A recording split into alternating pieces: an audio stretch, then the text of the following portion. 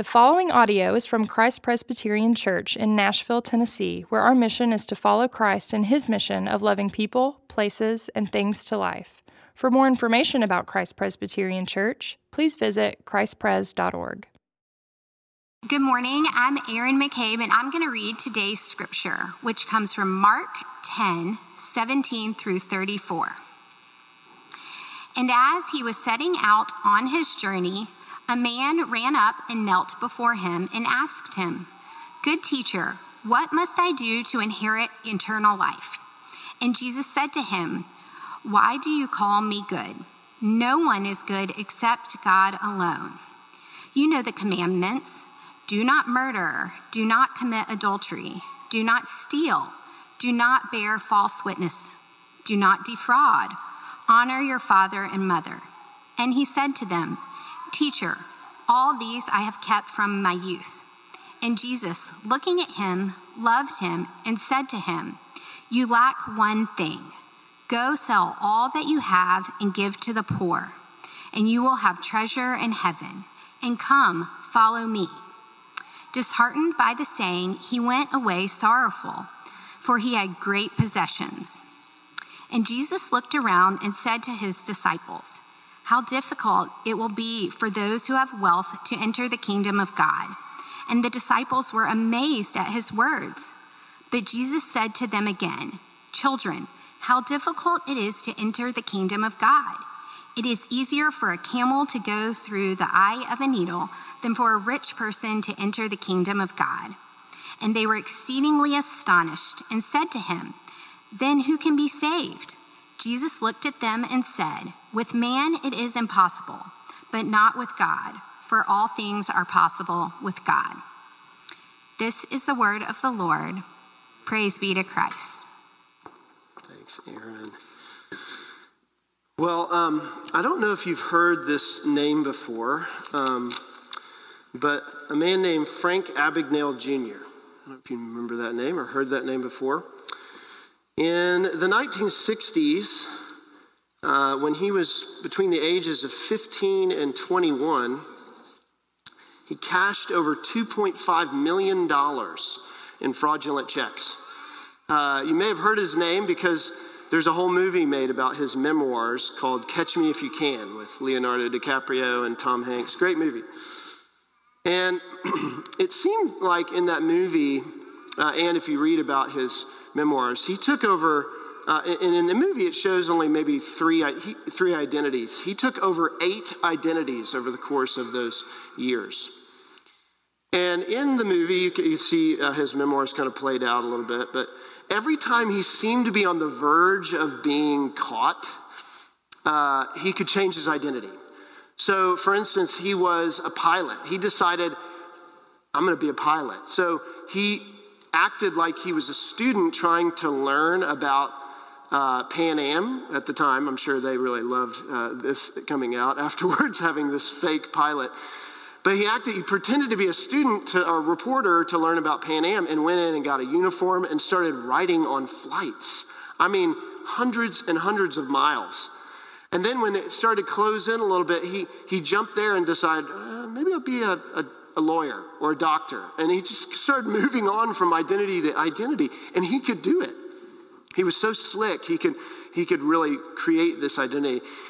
But the thing in the movie that I really enjoyed were a couple deeper threads. One was why is he doing this?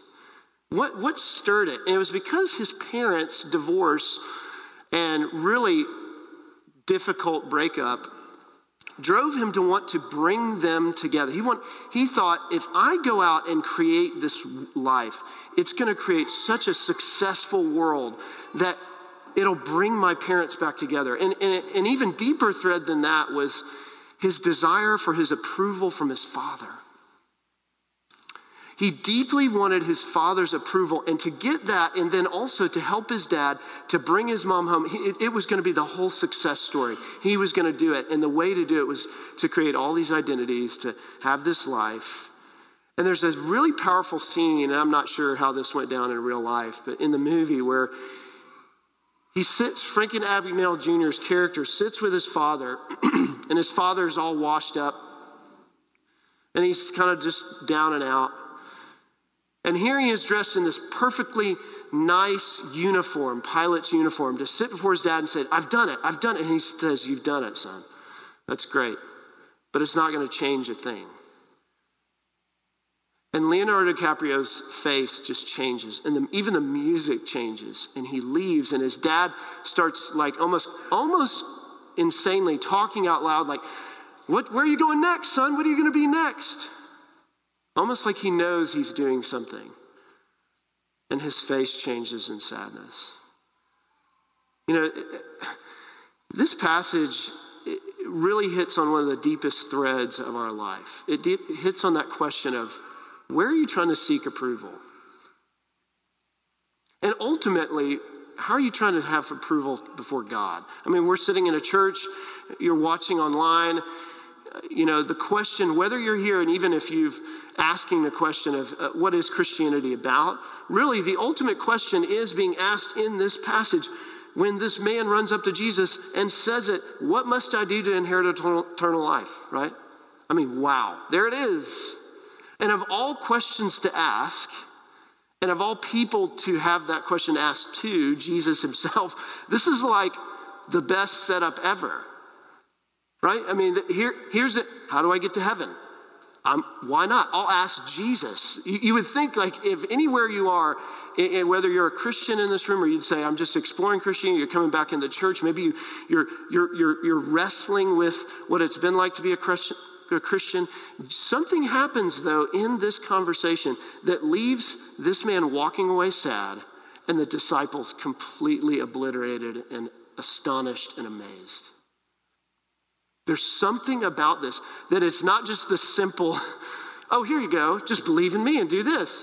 It's something deeper, and it has to do with how we find approval, how we find ourselves accepted, brought in, how we are loved deeply. So we're going to look at this in a couple ways, because this passage, mind you, I'll just say it. This is a passage. The first sermon I ever preached was on this passage, way back when, in 1998. I was not ordained then. I was a youth director, and I can't imagine what I said then. I have a couple notes from then. I'm like, But I will say that the thing about this passage that has always hooked me is that I see the mirror of myself right here. And it is the mirror that we all have of having the deepest approval that we've always wanted. We're going to ask the question, what we think really gives us approval. We're going to look at that. And then we're going to look at how we actually gain approval. What we think gives us approval, and what really gives us approval, how we really find it. You know, when this man approaches Jesus, he does so in a really humble way. I mean, he kneels before him. He puts himself in a position of, let's say, hey, great teacher, good teacher, what must I do to inherit eternal life? He runs up and kneels. And this is a small enough town, they would know who this guy is. This isn't just some random person. This is somebody that they probably recognize. In putting all the Gospels together, he was considered a rich young ruler. So being wealthy, he had notoriety. And being young and a ruler probably connected him more to the synagogue and even to the religious surroundings. So this guy was well known. And he was somebody who really wanted to ask Jesus this question. But Jesus does what really bugs me a lot when I read about Jesus. He doesn't just answer the question. He gives a comment on the man's approach. He says, good teacher, what must I do to inherit eternal life? And you would think, this is it. Here's a disciple, Jesus, he teed it up. Believe in me and follow. Knock it out of the park. No, he says, good, why do you call me good? Oh, man. Totally throws him off. Why do you call me good? No one is good but God alone. He comments on goodness. He starts there. And I will say, if there's one overarching question, and especially in our current climate as well, is what is goodness? What does it mean to be good? I think we wrestle with that question culturally. What is good? How do we speak good? How do we live good? And to have a question thrown back like this, it could throw a lot of people off. Maybe it throws you off. Maybe it's distasteful. How does Jesus have the audacity to say only God is good alone? Well, he's not saying there's no good in the world. He's commenting on something deeper. He's getting in the fact that we think that we are good enough.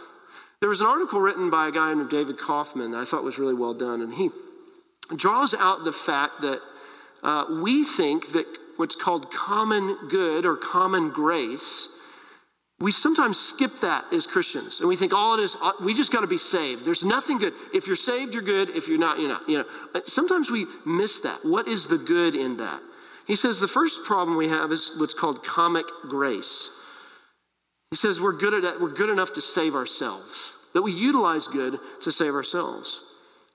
The second one is cosmic waste, that goodness outside salvation is an illusion. And I think some of us go to those two poles. Sometimes we're like, look, grace, how does it really matter? What do we do with good? Or maybe is there really good outside of salvation or being in heaven? What merits us? But he talks about this common grace, that there is goodness outside of salvation that is a gift to everyone. And what he's unpacking is this, is that oftentimes we overlook the bridge of what goodness is. That goodness, especially I've done this in a myriad of moments here in the city as a pastor, as well as a time as a chaplain at Vanderbilt, that there are moments, there's a bridge of goodness to others who may or may not believe in Jesus at all. That we can strive for human dignity. We can care for people, right? Where it meets a problem is when we begin to look at our goodness as a merit rather than a bridge. Especially in an individualistic society where our merit of goodness is that. And we want to see what's in my account. And we typically can put good in our account to make us think, do I feel secure enough? But the question always will be, how good is good enough? Now, it doesn't dismiss that we should be doing good and we should be pursuing it. But the question is, do we use good as a merit to make ourselves feel better? I remember this line at the end of Saving Private Ryan. I won't ruin the movie for you. If you haven't seen the movie, you need to. It's hard. It's rough. It's one of those movies I remember seeing and I only needed to see once. I don't know if you've had those movies. Because it was so difficult to watch. I mean, it was great, but it was so hard. I'm like, I don't know if I need to do that again.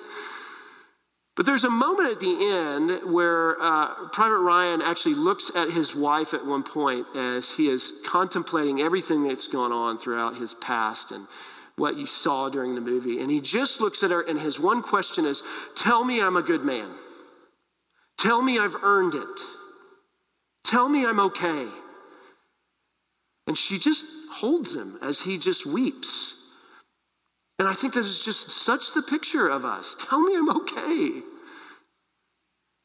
Tell me I'm a good man. Tell me I'm a good woman. Tell me I've done it. And we want to know where we stand. And this is what Jesus is drawing out here. He wants him to see not his merit of goodness. He wants him to see his standard of it. And he's trying to get him to see what his relationship is not to God, but to his own goodness. See, that's the heart of the matter. And that's where we get tripped up when we talk about Christianity. Is we get tripped up thinking that, yes, we need to be out doing good things. And I have even thoughts about how we can do that. But what we tend to do is look at it and say, am I good, God? Am I good enough? That's even maybe during confession, your heart bends to that. And say, please, is this good enough? Tell me I'm good. Tell me I'm okay.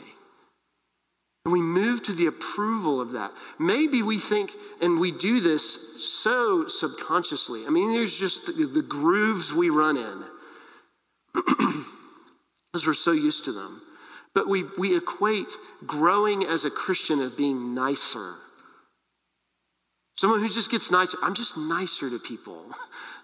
That's not what Jesus is trying to draw from this man and say, peel back the first layer to say, your relationship is more to your goodness than it is to God.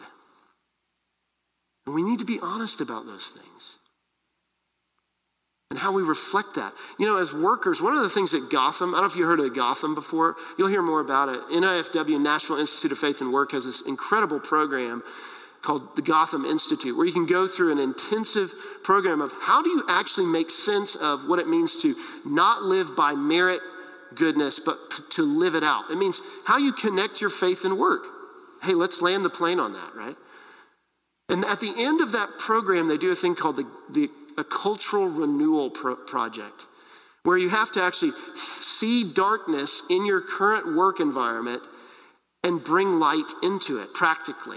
Even write a paper about it and do it. And I remember reading a number of these, and some of the ones that what I saw as a pattern, particularly of some of the big ones, is where the reflection of goodness comes through. And that's what it is. That goodness is to be a reflection. Why does God say this?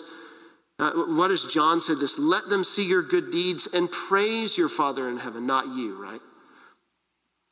But that these cultural renewal projects where they would institute something or they'd see something in darkness, and over they would institute it and they'd present it to their boss or someone on their board, and they would say, this is a great project. What's your stake in this? What do you have in this? Why do you want to do this? There's the door. Not that it's a merit of this is I just see good, but I want it to be a reflection. I see what? Let them see your good deeds and praise whom? Your Father in heaven. But the next, right after this, Jesus not just says no one's good but God alone, but then he goes to, okay, here's my wheelhouse, right? You know the commandments? You know the commandments. And he throws out the commandments. And don't you know, especially for this man, and everyone listening, they're like, okay, now we're getting down to this, all right? This is the good stuff.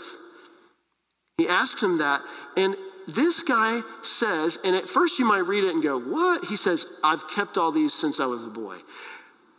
And you and I don't know if you read that and at first you're kind of like, whoa, seriously? But really, he's being sincere. So much so, this is why it says, I love these details of this actual account. It says that Jesus looked at him and loved him, verse 21.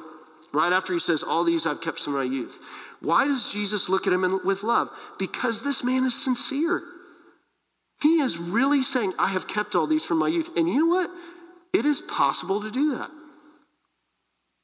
It's possible to keep these things. I remember when I was young and going to a friend of mine who was Jewish and going to a bat mitzvah. Have you heard those terms, bar mitzvah or bat mitzvah? But what that is, and maybe you've been to one or heard one, or maybe you've come out of a Jewish tradition, it actually means the language bat mitzvah or bar mitzvah means son or daughter of the commands. Or of the commandments. And so the commandment, for him to bring up the commandments, everyone around was like, yes, this is the crux of relationship, especially with God. This is what it means, eternal life, here we are, let's go.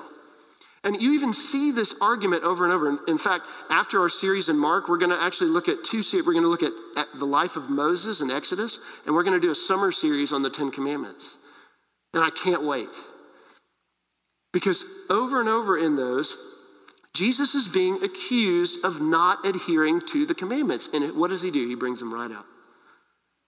Just in case anybody's thinking these aren't important, he brings them right up. But here's why he does. Notice the ones he brings up. If you count, you go, there's not 10 here. See, the 10 commandments are divided into two parts. The first 4 and then the next 6, okay? The first 4 really speak to God's relationship with man, and the second 6 really deal with man's relationship with man. And if you notice, which are the ones that Jesus draws out for this man? The second 6. Because if Jesus was to begin with the first one, and what he's drawing out, the first one is, you shall have no other gods before me. See, here's the one that's so fascinating, that what he's doing is saying, yeah, yes, your goodness, but also your religion. We can pursue the 10 commandments. We can say we've kept them all. But the commandments aren't meant to be the ones we keep and say, I've made it, here's my approval, here's another identity that I can put on. They're actually meant to expose. In fact, Romans 7, verses 9 and 10, Paul says this, I was once alive apart from the law, but when the commandment came, sin came alive and I died. The very commandment that promised life proved to be death for me. See, if we really look at the 10 commandments and we begin at the first one, then we realize how much of the other ones we are missing. I remember when I was younger, I think I was in college, and I was sitting in church in Dallas, Texas, and my senior pastor, Skip Ryan, was preaching. And I loved his preaching. And think about it, in college, I was later on in college, maybe a junior, senior. And I remember him giving a sermon, and what he talked about was, you know what? Jesus doesn't just die for your sin. He dies for your self-righteousness. And that blew me away. I know for many of you, you may be like, okay, yeah. But think about it for a moment. Jesus doesn't just die for all, that's what we typically think. He dies for all the ways that we are bad. And that's what we think confession is. We're going to come to confession. We're going to confess all the things that are bad about us and that he forgives us for. But really, it's not just that. Jesus dies for all the ways that we think we are good. And it blew me away. It totally shifted my heart. It did exactly what Martin Luther even says about this. He says, failure to believe that God accepts us fully in Christ. He says, to look to something else for our salvation is a failure to even keep the first commandment. Anything. What's this man doing? He's keeping his relationship, but his relationship is to what? The law. It's not to God. He's finding his approval there. Another layer pulled back from him. And how many of us do that? How many of us think, and I know I can. Wait, I'll be the first to tell you it is the hardest thing to preach a sermon and to walk away and to trust that God does, not in myself, in everything, yes, preparation, all the things it's supposed to do. But at the end of the day, how does this actually work? God doesn't work. And it's so easy to put my trust in my in the way that I can follow. We can act as though we're following God and not have a relationship with him at all. It's like just as much as standing in a garage doesn't make you a car, we can sit in church and think we're okay and approved because we're here. And I want to encourage you, let God's forgiveness over not just your sin, but your self-righteousness blow you away, because it left this man walking away sad. Maybe we need to walk away sad.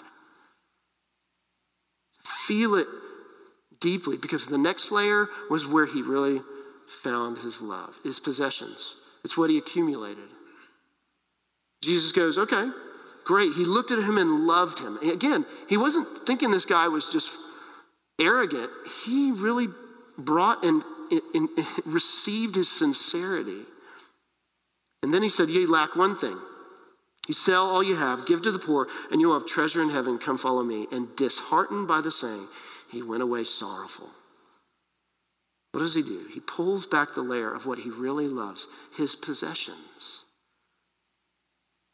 It's not just the approval of what he thinks of himself in goodness. It's not just the approval of what he can do religiously, of attaching himself to a moral code. He goes to the things that's most pragmatic, what he has. His wealth. And look, wealth in the ancient times was seen as something that if you had a lot of it, you were blessed. You were seen as someone who's done life right. And he didn't fraud. Look, notice even his mass accumulation of wealth isn't that he stepped on other people to get to it. It says he kept the commandment of not fraudulently cheating anybody. He's earned it. He's grown it. It's his. but it's what he loves. Because what does wealth do? And we think of the same thing today. It gives us access, right? Wealth gives us access, the right vacations, the right schools, the right neighborhoods. Why is it so hard to move inside of Nashville? Because to have access into the city. Why do so many of us have to live outside of the city just to work in the city? Because it's ridiculously expensive. And sometimes it feels like we're just working to live. Because possessions ask for submission. I love what Jerry Seinfeld says about this, about our phones. He says, you know, your phone, you yourself is really the vehicle for your phone. He says, you are really submitting to that thing you have in your pocket. It's a computer. It's running your life. Where do I go next? Who wants to talk to me? And you're just the vehicle that gets it around. Oh, he's right. Think about how we submit to those things. Jesus is pulling back the final layer and saying, where is your true submission? How do we have true approval? When he uncovers all these layers, this man walks away sad. And Jesus says how difficult it will be. He says it twice even. How difficult it will be for those who have wealth to enter the kingdom of God. And the disciples were amazed at his words. And he said to them again, children, how difficult it is to enter the kingdom of God. You know, the word for sorrowful, and he walked away sad, isn't just like he was like, man, it's not what I was going for. It actually is a Greek word meaning a storm. It meant a torrential storm began building in his life and in his mind. And his face actually showed the language of not just disappointment, but somber brooding. Because this was an absolute paradigm shift. And what was it? Grace. Grace. See, he was stripped away so much that he couldn't do anything to earn it. And that is what? Grace. You know, even the word for amazement when it gets to the disciples is even the same word for terrified. Because they're watching this guy that they've known and they go, if this guy can't do it, how can we? Because it's grace. And grace is an unbelievable paradigm shift. Grace should leave us staggering. It should leave us looking at everything in our life and say, I can't do this, I can't do that, I can't. All my life I've wanted to put my shoulder down and think that I can do it. And do it maybe in a Christianly way. But what Jesus is saying is no.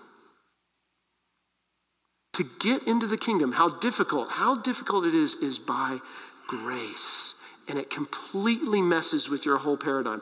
Every way, and it should. And if it doesn't, you need to ask, why doesn't it move me? Why isn't it such a tectonic shift in my life where it makes everything else move? I love the story that Megan, my wife, told me when she was younger, when she came in and she had her favorite TV show. And she came in and she turned on the TV and it was already playing. And she just started melting. She said as a kid, seeing her TV program was already on. It started without me. And now we're like, oh, just record it, DVR. This is the days when you could not DVR. There was no TiVo, remember those? There's none of that. And it just obliterated her idea of, wait a minute, this program doesn't wait for me? One of my favorite movies, it seems like I'm throwing out a lot of movies this morning. Ferris Bueller, old movie. The whole movie is wrapped around a guy named Ferris and everything around him. Save Ferris. Ferris Bueller. Like the whole world, Chicago, the city of Chicago bends its will to this guy named Ferris. And I always watch it, I was like, that is so awesome. That is what I want in my life as a high schooler. That is what I want. But that's all we think it is. And what grace does is say, you're not in the middle, and yet you are more loved than you think you would be in the middle. Hear this. There's a moment when he says this in the second time around. Jesus looked in verse 23, and said to his disciples, how difficult it will be for those who have wealth to enter the kingdom of God. And the disciples were amazed at his words. You could even read in terrified. They were just like slack-jawed. But then it says, but Jesus said to them again, children, how difficult it is to enter the kingdom of God. This is the only and first place in the Gospel of Mark where Jesus calls his disciples children. It's the first place. Because he recognizes to them. What is he wanting them to see? That everything else you want to give you approval, to love you back, cannot love you back like I can. And he tells a group of grown men who have left everything, who aren't immature in terms of life stage or anything else. He tells a group of grown men, children. Why? Because he wants to speak to them in a way that they know how they are gathered in and loved, how they are approved, and how they can cease trying to be approved in any other way. Stop trying to put on so many identities. We can stop. We can rest in the grace. That's what grace is. Grace is us knowing that he loves us all the time. I'm constantly trying to tell my boys, and look, when I say this, it's not that I'm a perfect father, but I say this because I need them to know this, because I need to know this. That at the end of the day, when I look at my boys and I'm putting one of them to sleep and I say, hey, why does daddy love you today? And now they've gotten kind of used to the answer, but at first they used to be like, oh man, I did really well in school today, or I don't know, I love playing with you on the trampoline. No, it's because you're mine. I love you because you're mine. And that's what grace is. There's nothing else we can be loved for other than we are his children, embraced by his grace. That's why he says, what is impossible for man is possible for God. To enter the kingdom of God, none of us can do it. We can't do it. Only in him. That's what this table is about. This table right here means this. It means that when Jesus said that no one is good but God alone, that he's trying to help us understand that when he comes to this table, that he's addressing every evil thing, and that includes us. That the only one good is God alone. He's actually saying the one standing in front of you is God. And he didn't recognize it. And yet how amazing that what this table means is that we have a God who is perfect in goodness in every way. And many of you may look at him and say, he's a good teacher. But how many good teachers do you know that are perfectly good go to a cross to take up every evil in the entire universe? Jesus himself died on the cross, it says, as a curse. Anyone who dies hanging on a tree is cursed. What is it getting at? It's saying that those who are lawbreakers deserve to die this way. Jesus in no way ever broke the law, but he took up every way that when we drink from this cup, we recognize he took up every way that we broke it. And so that it says in 2 Corinthians 8:9, it says, he became poor so that we might be made rich. He who had everything, his wealth was indescribable, made himself poor, poorer than any of us in this room, where he could walk around and say, I have no place to lay my head. I have no place to sleep. So that you and I could be the wealthiest we would ever know. That is grace. And you get to come drink grace today. You get to come drink and have access that no wealth can give you, have approval that no goodness or morals or religiosity can give you. Don't come to this table, please. Please don't come and take this if you think it gives you approval to God. Only come and taste it because he has given you his approval. It is by pure grace that you are saved in him. Let's stand together